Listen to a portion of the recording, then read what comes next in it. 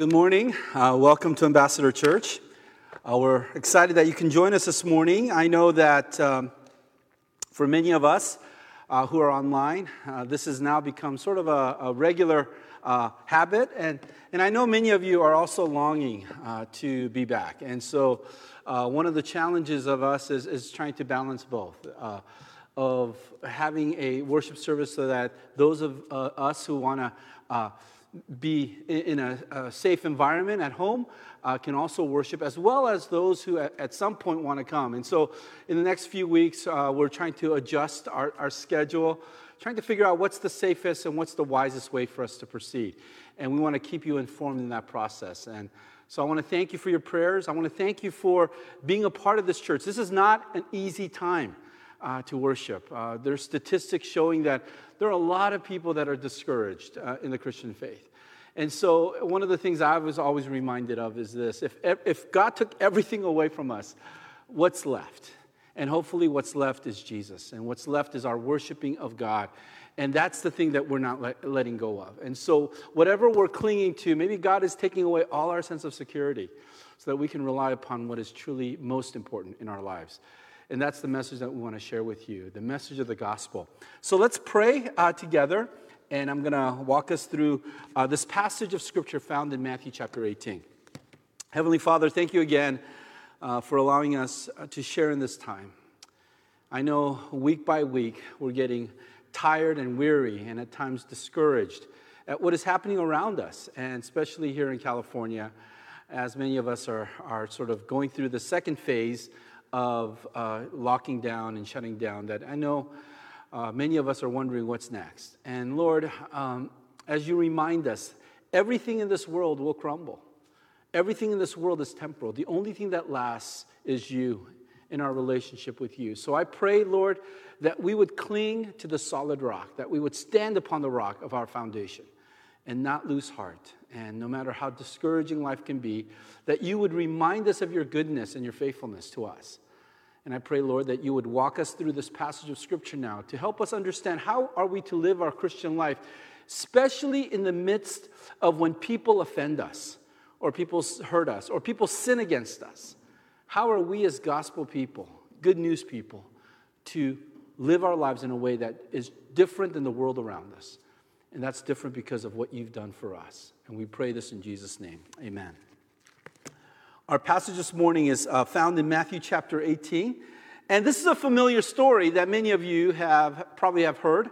It's a story in which Peter comes to Jesus and asks the question. And think about this question that Peter is asking. It's a significant question, isn't it? Because it's a question that many of us want to ask. Oftentimes what we don't want is the answer that Jesus gives. But it's a question that all of us have. And the question is this: how many times should I forgive somebody who sinned against me? Now, I think the natural response for many of us is Jesus, maybe if he said once, twice, maybe 5 times, we're okay with that. But in this particular response, Jesus gives something totally different. Because human nature is such that when somebody does wrong to us, our first reaction is not to forgive, but instead to sort of forge ahead and to do something to them. Now think about this for a moment. Has somebody done something to you that you haven't been able to let go of? Maybe a coworker has cheated you. Maybe a neighbor has done something to you. Maybe a child, or maybe even your spouse. And there's something that you're holding against. Or maybe it's just driving on the freeway and somebody cuts you off. Or maybe you're standing in front of a bank line in this COVID, this social distancing, and somebody interrupts and bumps into you. Whatever the scenario is, I think all of us have this idea of being hurt and being sinned against. What's your response? And I think for us, many of us, our typical response, the first response is to think about all the bad things we can do to that person. Because human nature is one in which we want to get back at the person that has offended us. We want to seek revenge. And there is a saying, isn't there, that says revenge is sweet? And studies have shown that actually there is a sweetness to revenge.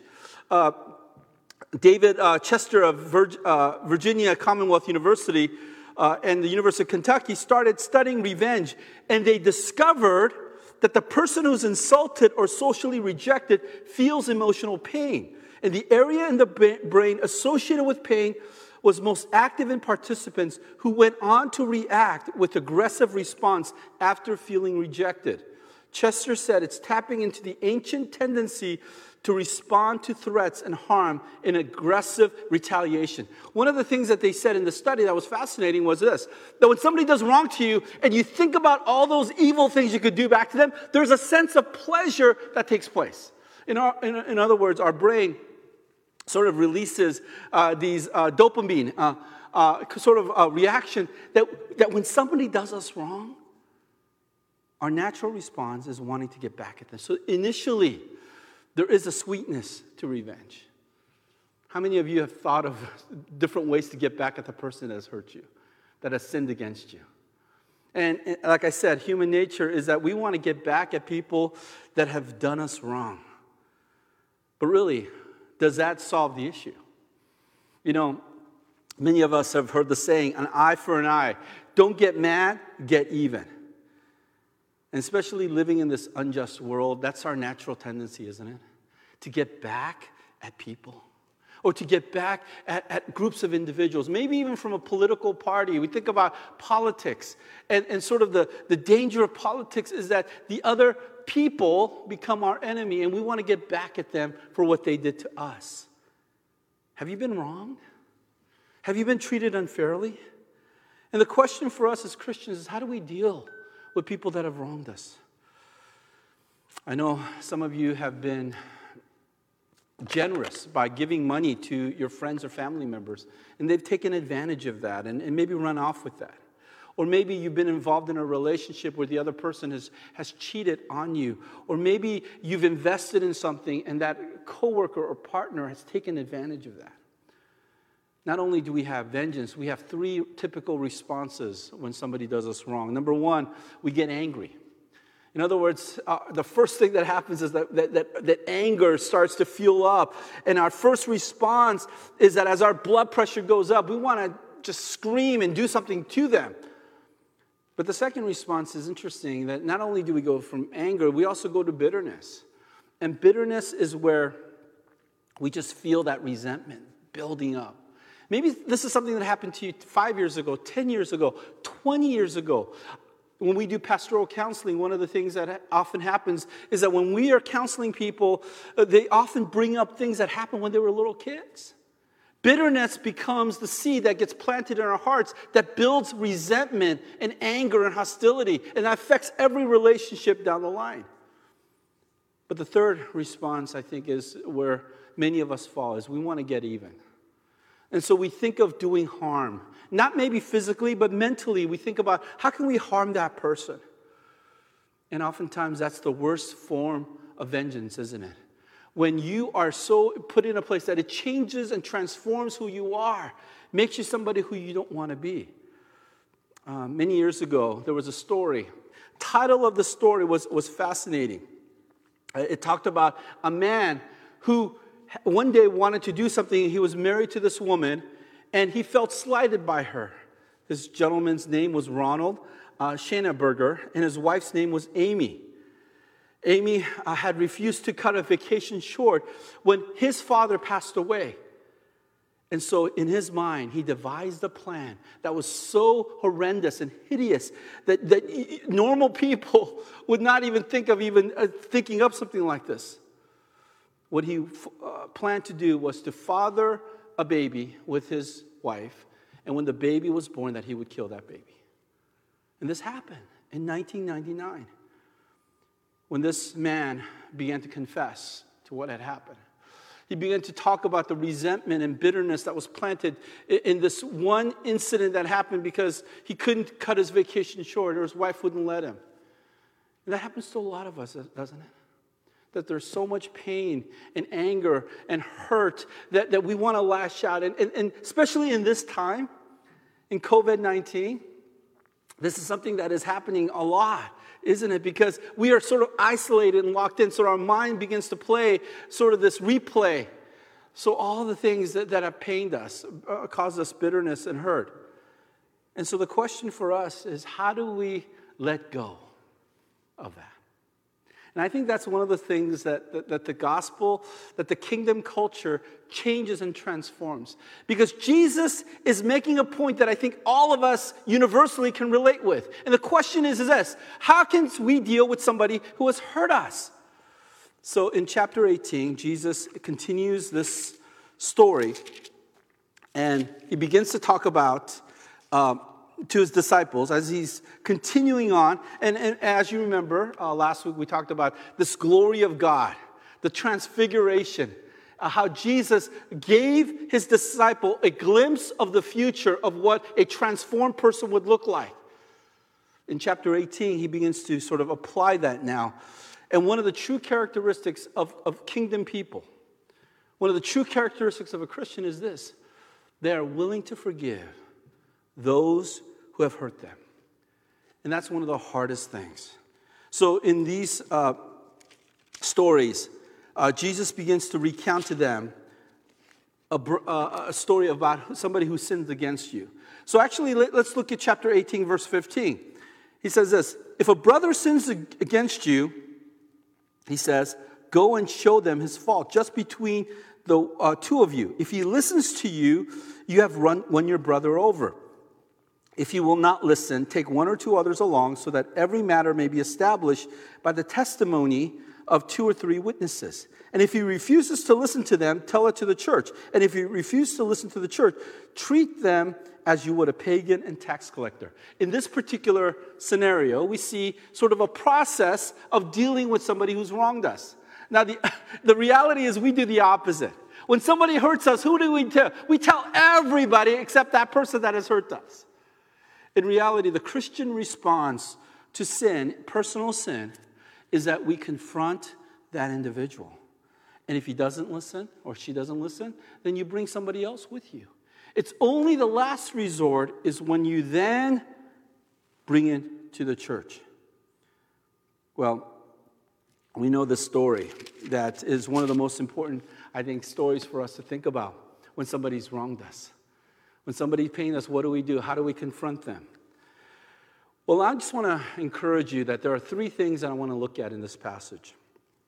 And I think they're important to kind of talk about. Number 1 is this: if you want to be a forgiving person, then you need to understand that you yourself need forgiveness. You know, in this particular story, actually in verse 12 through 14, Jesus tells a parable. And this parable actually gets more expounded in the Gospel of Luke.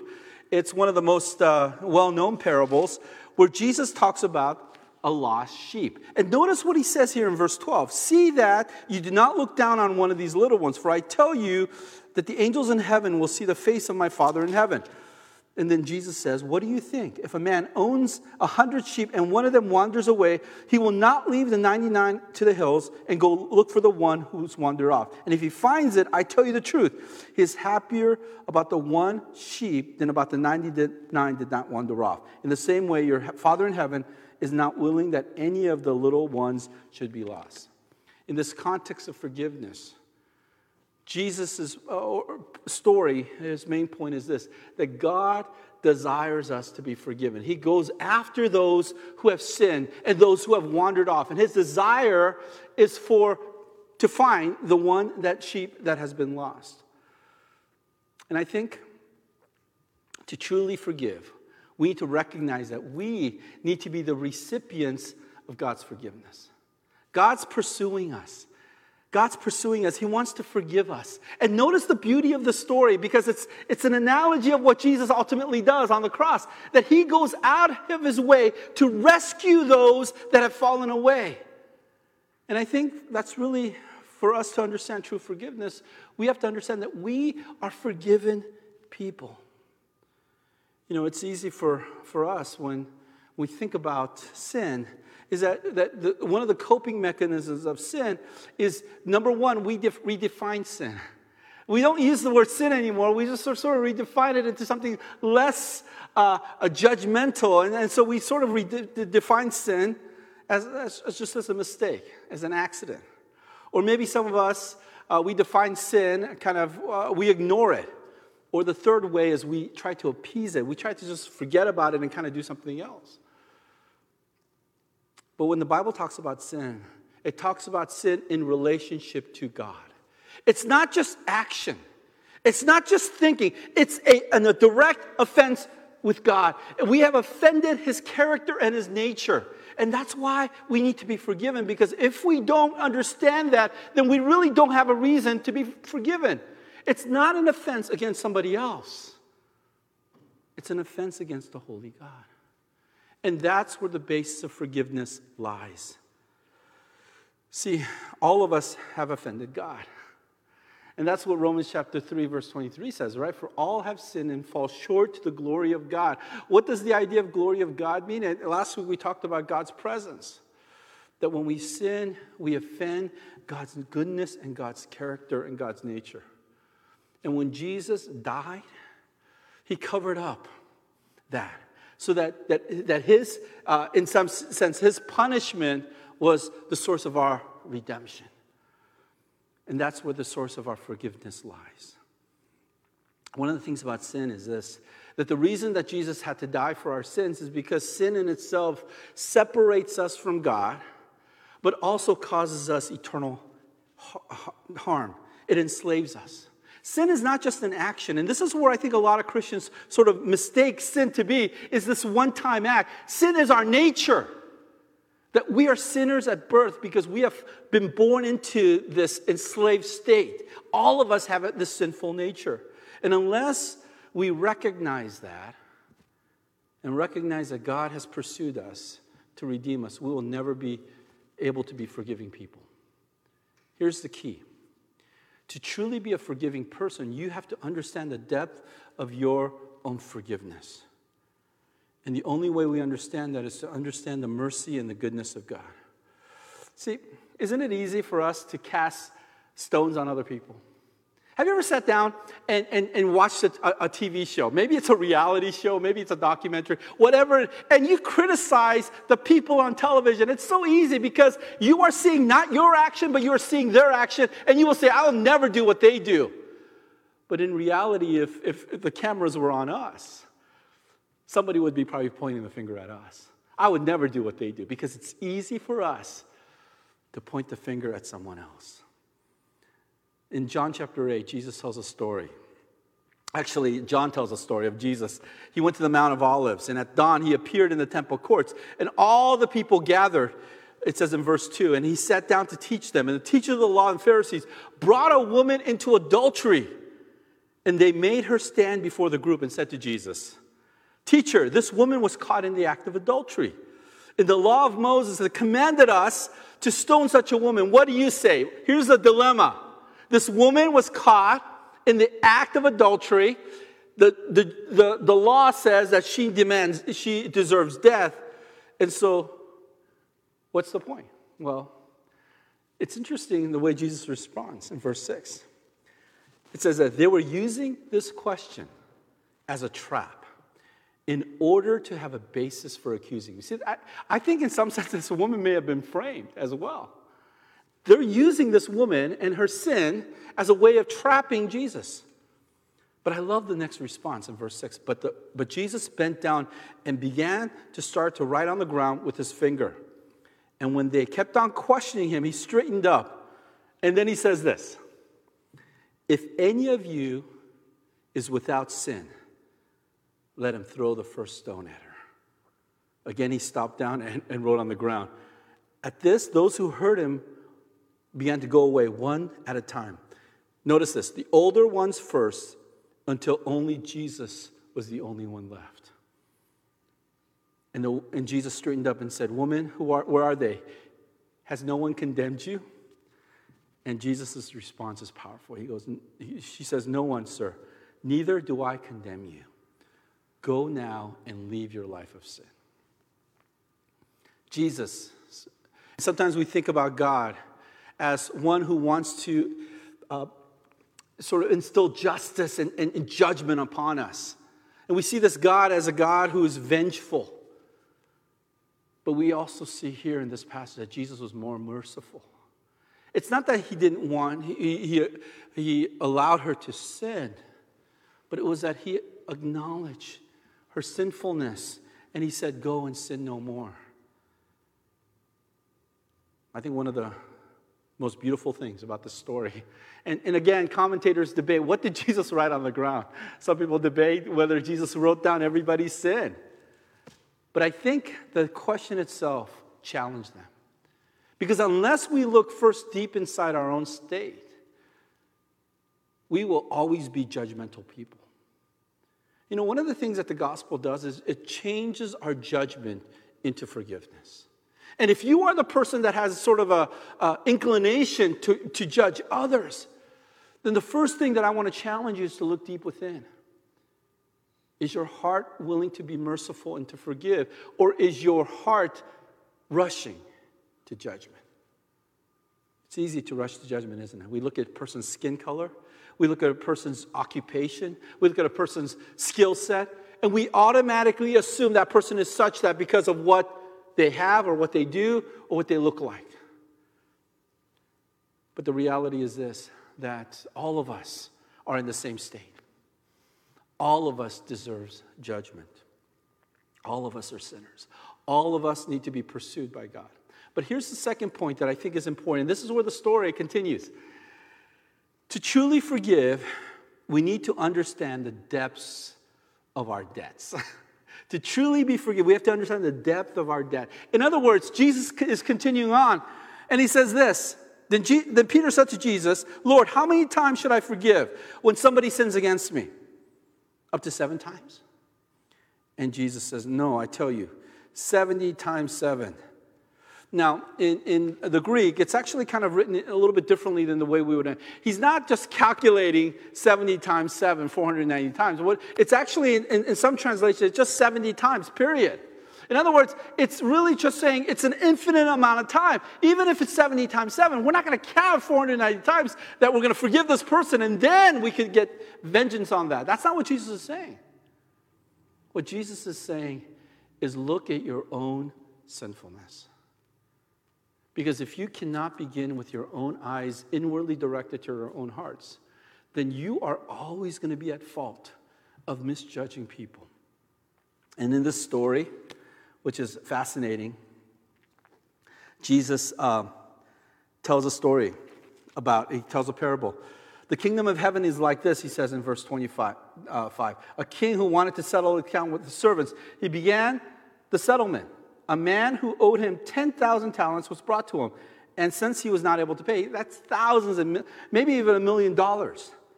The master ordered he and his wife to be locked up. Now, the story, of course, is that this man who had sort of violated the king's trust had taken all this money, embezzled the king. The king could have easily put him to death, but he puts him in prison so that he can repay. Well, the guy starts to beg and says, please, please let me go. And so the king lets him go. And as soon as he goes out to the street, he sees somebody else that owes him money. But instead of owing him millions of dollars, he owes him a few dollars. And what does he do? Instead of enacting mercy, he enacts judgment. The point of this story that Jesus is making is this is like so many of us. And I think he was pointing the finger in some ways to the Pharisees. That's what they were doing. The Pharisees are the ones that were looking at other people, and they felt wrong by these people. And so what they did was they brought judgment, and when they didn't realize the depths of their own debts. You know, I think the number one thing for repentance is to first acknowledge our own sinfulness before God. The idea of repentance in the Old Testament, the Bible, you see, is a person who literally turns around to recognize that they are the ones who offended God. See, if we don't understand the depths of our own sinfulness, what ends up happening is that our sins become minimized and everybody else's sins become maximized. Because there's no fair comparison. Because what somebody does wrong is always worse than the way you've wronged other people. In reality, to understand the depths of our own sinfulness creates people who are merciful. Because without mercy, we're not demonstrating the character of God. Leo Tolstoy, the Russian novelist, talked about the nature of true forgiveness in this story. There was an honest, hardworking Russian peasant named Askanov, and he left his family for a few days to go to a nearby fair. He spent his first night at an inn, which way a murder was committed in that inn. And the murderer placed the murder weapon in this peasant's bag. When the police did the investigation, they found the murder weapon in this peasant's bag, and he was stuck in prison for a murder he did not commit for 26 years, surviving only on the bitter hopes of revenge. One day, ironically, the real murderer was in prison with him and soon was charged with an escape attempt. He had tried to dig a tunnel, and Askanov was the alone who had witnessed this. When the authorities interrogated the peasant about this person's crime, he had his opportunity. What does he do? Does he put this guy who put him in prison and put him to death? Or what does he do? So during this time, during the 26 years, God had been working in Ashkenazi's heart. And instead of jumping at the chance, the grace of God suddenly wells up in this peasant's heart. And instead of finding the darkness that he fled, instead his heart is filled with light. He finds himself saying to the officer, "I saw nothing." And that night, the guilty criminal makes his way to the peasant's bunk and sobbing on his knees and begins to ask forgiveness. Again, the light of Christ floods this peasant's heart. He says, "God will forgive you. Maybe I'm 100 times worse than you." And at these words, his heart grew light, and his longing for his earthly home left him. I thought, what a powerful reminder that when we are sinned against, that rather than trying to retaliate and to get back at the person, that we first and foremost acknowledge our own anger, our own hostility, our own frustration. And if we begin with that posture, I think that's where Christ becomes magnified, and the light of Christ shines in us and through us to the world around us. But some of you are still not satisfied. You're probably saying to yourself, but that person still did wrong. What do I do? Do I get back at them? Do I pray for their demise? What is my response? Because in our hearts, we want a sense of justice, don't we? We want somebody who's wronged us to be wronged. And this is the last point that is important. To truly forgive, we need to leave it in God's hands. To truly forgive, we need to leave it in God's hands. This is where we have a higher authority. That we are not the ultimate authority of people who sinned against us. That we who have been created in the image of God, that God cares for his image, cares for us more than we could even care for ourselves. God is the one who would enact vengeance. It says in Romans chapter 12, verses 17 to 21, "Do not repay anyone for evil. Be careful to do what is right in the eyes of everyone. If it's possible, as far as it depends on you, live at peace with everyone." And then he says this, "Do not take revenge, my friends, but leave room for God's wrath. For it is written, 'It is mine to avenge, I will repay,' says the Lord. On the contrary, if an enemy is hungry, feed him. If they are thirsty, give them something to drink. In doing this, you will heap burning coals on his head. Do not be overcome by evil, but overcome evil with good." Do you know what the Christian response to evil is? It's not more evil. The Christian response to evil is goodness. When somebody does you wrong, instead of heaping coals upon them, as Paul says, instead, heap them with kindness. That's not our natural response, is it? But that's God's response to us. That in our sinful state, that God demonstrated his mercy and kindness to us, that while we were still sinners, he died for us. And if we are to follow the example of Christ, if we are to follow what Christ did, then we are to do good to those who do evil against us. Now, some of us, that doesn't resonate well because we want to get back at them. We want them to feel the pain that we felt. But this is the question. Do you trust that God has your good at heart? Do you trust that God will enact his vengeance? I think we have to remember that God has his goodwill in mind. And maybe God is working in that person. Maybe the things that we don't see are the things that God is doing behind the scene. And one day, maybe God will bring redemption to that situation. See, because we as humans are finite and limited in our perspective, we will never see the big picture. Only God sees the big picture, and that's what we have to trust in God's judgment when somebody does us wrong. When I was a teenager, I was reading the Orange County Register many years ago, and I came upon an interesting story about a Christian woman. Her name was Madge Rhoda. Madge Rhoda was 70 years old, and she was brutally assaulted in a restaurant bathroom. Her throat was cut, leaving her drenched in blood. And the man who did this was a man named James Bridle. She tells a story as she was being assaulted. She was praying to God. And Rhoda said she remembers that he turned to her, stocking still pulled over his face before he fled. And she says, I believe in God, she said, but Satan has poisoned your mind. Well, when the court case came up in the courtroom, Rhoda survived. And she came to the courtroom to present to her assailant, or her attacker, a Bible and her forgiveness. Bridle was sentenced to a maximum of 23 years on attempted robbery, afflicting great harm. But Bridle asked to speak to her, to this woman. And she says, how is it that you can forgive me for what I did to you? Her answer said this, it isn't natural, nor she would have forgiven him alone. But she said what got her through was God's intervention. And with that, she was able to open the door of the gospel to this man.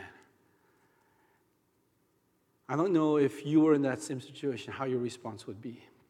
I know for many of us, our natural response is the response of human nature, is we want to get back at those who hurt us.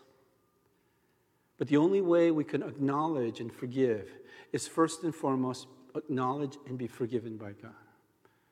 That's why the Christian message is so important. You know, we live in a world where we preach Christ, but we don't act like Christians. That we talk about what Christ can do for heaven, but we don't apply it in our daily lives. And one of the most important things I want to encourage all of you is this, that if you are not a forgiving person, you are not displaying the character and nature of God. But it's hard to forgive. It's almost impossible to forgive because that goes against our human nature. The only way we can forgive is to be forgiven by God. And that's what the message of the gospel is. So take a few moments. I want you to bow your heads in prayer. And I want you to think of somebody that has offended you. Somebody that is a coworker. Maybe somebody even at church. Or maybe somebody even like myself. Who you have been misunderstood or said, okay, I did something. Whoever that person may be. And rather than think of all the evil things you could do to that person, first, offer a prayer of peace, a prayer of blessing for that person. And then secondly, acknowledge where you are in your own state. And then thirdly, let go. Release it back to God. Because ultimately, God is the one who's going to enact. No matter what that person has done to you, God is the ultimate judge.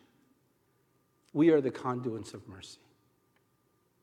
Father, I think of people in my own life that have hurt me or offended me, and it's easy for me to be angry, to be bitter, to be vengeful. But I recognize that that's not the life you displayed for us, but one in which you have displayed forgiveness. Father, what a powerful word itself, forgive. literally meaning to let go. You could have held all of us in contempt,